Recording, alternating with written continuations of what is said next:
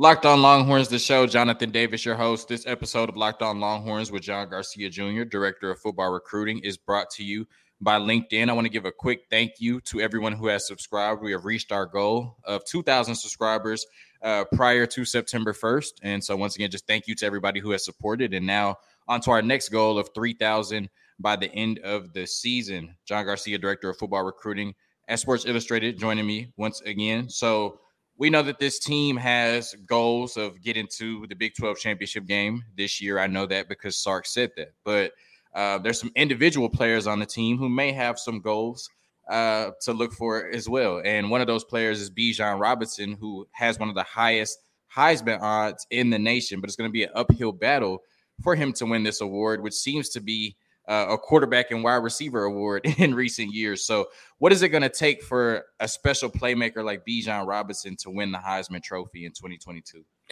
It's a really great question, JD. I did a little Googling this morning, and you've really got to hit one of two criteria in the last 25 years if you want to win the Heisman at running back. It's only happened 4 times, 5 if you count Mr. Reggie Bush, although if you go look in the records, it's not there. 2005 is certainly skipped. But beyond Reggie, you've got to hit one of two criteria. A, you've got to play for the front-running Alabama Crimson Tide, which is what Derrick Henry and Mark Ingram were able to do in 15 and 09, respectively. Or 2, you got to do what Ricky Williams did back in 98 and what Ron Dayne did back in 99. You got to rush for 2,000 yards to be in that club. So obviously one of those is impossible for Bijan.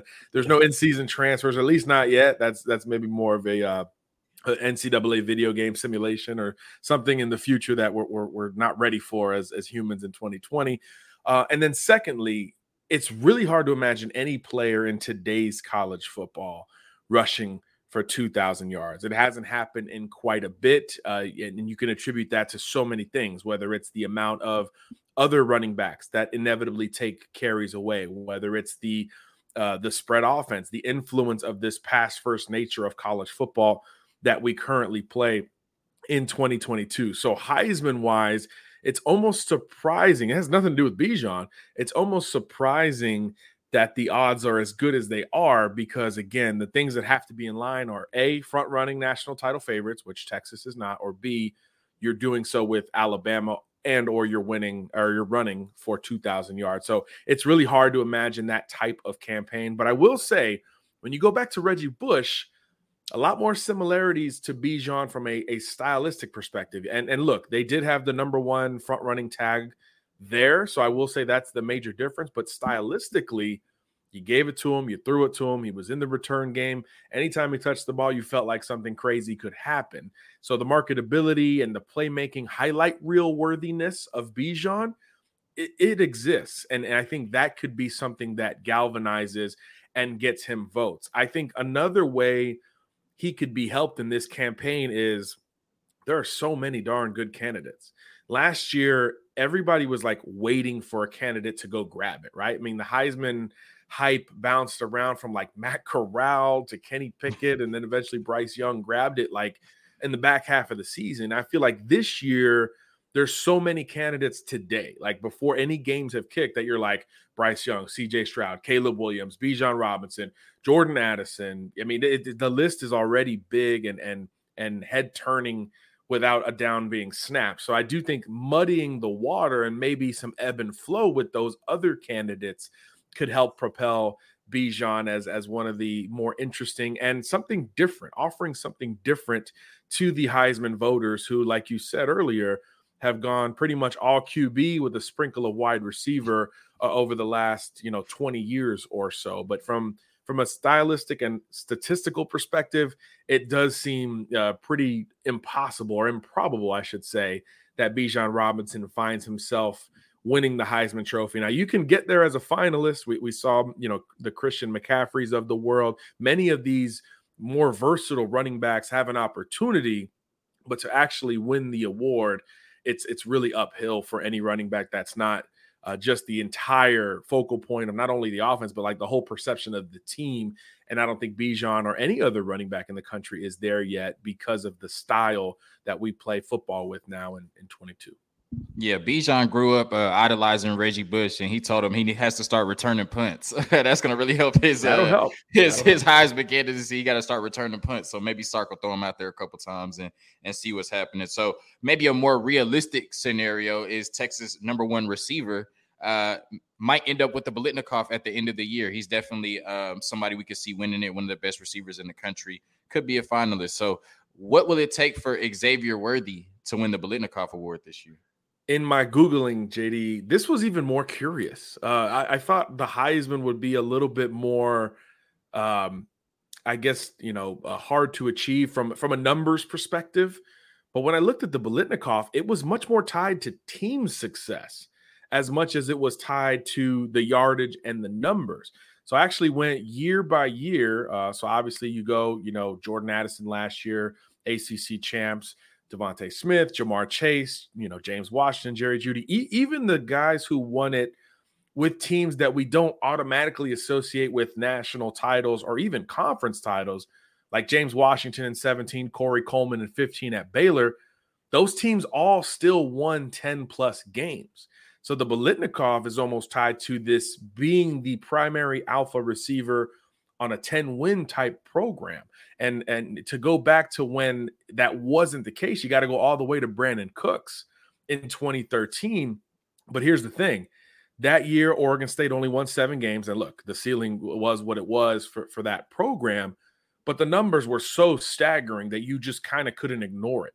He had 1,700 yards receiving. The next closest Power 5 receiver was Jordan Matthews at Vanderbilt, who had like 1,400. So you're talking about a dominant lead over anybody else in the Power 5 realm. So I do think that's part of the reason why Cooks was the runaway pick, although Devontae Adams was right on his heels at 1,700 yards at Fresno State. So the criteria in the last decade tells us you got to win 10 games and be the alpha on that team. So if you're a Texas fan and you had to pick in your fantasy scenario which award is going to be better for my university, conventionally you might say Bijan winning the Heisman. How could you beat that?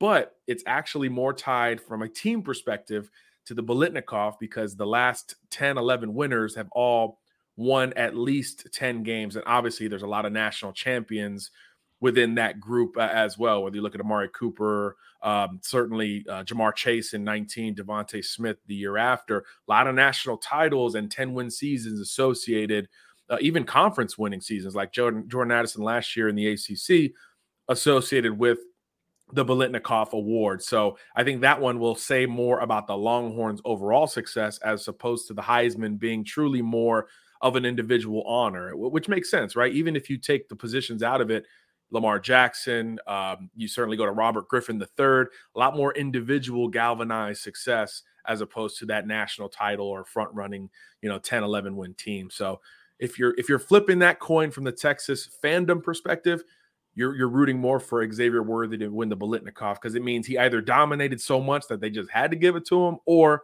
Texas is back and got to 10 wins and probably won the Big 12 along the way. Yes, sir. All right. So regardless if Bijan wins the Heisman or Xavier Worthy wins the Biletnikoff, there's still two of, in my opinion, the top 10 offensive weapons in the country. And Quinn Ewers has the luxury of being able to distribute the ball to both. So how important are playmakers like Bijan Robinson and Xavier Worthy, who are both inarguably top 5 at their position, to a young quarterback's development in Quinn Ewers? Oh man, it is as luxurious as it gets. All of these breakout seasons, we see that, right? I mean, just go back to last year. We don't have to go very far. I mean, look at what Bryce Young walked into. Look at what Caleb Williams walked into. Look at what CJ Stroud walked into from a talent perspective. Sunday players at running back and wide receiver simultaneously. And I do think that's where it just feels different with Texas. It's not just the one guy. If it was just one or the other, and let's not ignore the supporting cast at both of those positions as well, right? They're going to be good at tight end. The second, third, fourth receivers should be good. And even RB2 on to 3 are capable. So I do think it's that entire supporting cast led by those 2 alphas really opens it up for Quinn Ewers. I think when you game plan against Texas, again, from a defensive standpoint, who are you keying first? Is it 5 or 8? But no matter what, you really can't isolate on both of them simultaneously. So I do think there's always going to be some type of avenue from a matchup perspective to make the reads that much easier, to make the checks that much easier. And I think that's going to help Ewers get pushed along here pretty quickly. And again, we see that in college football. Those guys we just talked about, Caleb Williams, CJ Stroud, Bryce Young, all first or second year players when they had their big breakout. So technically, Ewers is a second year player, but obviously if he doesn't skip high school his senior year, he's more of a first year player. But this is something that has precedent. It's not like in college football, there's this, this sitting around you got to do before you can break out. I mean, even going back to Jameis Winston, popping off in my head right now, second year player. I mean, walks right into a loaded offensive room and it sees immediate success, really without a whole lot of bumps in the road. So I do think that the situation is setting up about as good as it could possibly set up for Quinn Ewers. Sure, there are question marks on the offensive line. There are obvious question marks on the defense. The schedule is not friendly early in the season with Bama coming to town. But outside of that, there's a lot of opportunity there for Quinn Ewers. And I think that the situation and the talent around him is probably part of the reason why Steve Sarkisian felt confident enough in his upside to give him the call, because you do know all things even, there's going to be production. And look, last year was a great example of that. No matter who the quarterback was, Texas was putting up numbers from an offensive perspective. So I do think that there is some comfort and safety in rolling the dice with Quinn Ewers, because you got 5 and 8, at least 5 and 8 there leading the charge at the skill positions. Yes, sir. 17th in scoring last year with a lot of inconsistency on the offense, looking to threaten the country with a top 10 offense this year with Quinn Ewers, Bijan Robinson, and Xavier Worthy at the helm. Locked On Longhorns, the show. Jonathan Davis, your host. John Garcia Jr., Director of Football Recruiting at Sports Illustrated, joining me once again. As always, Longhorn Nation,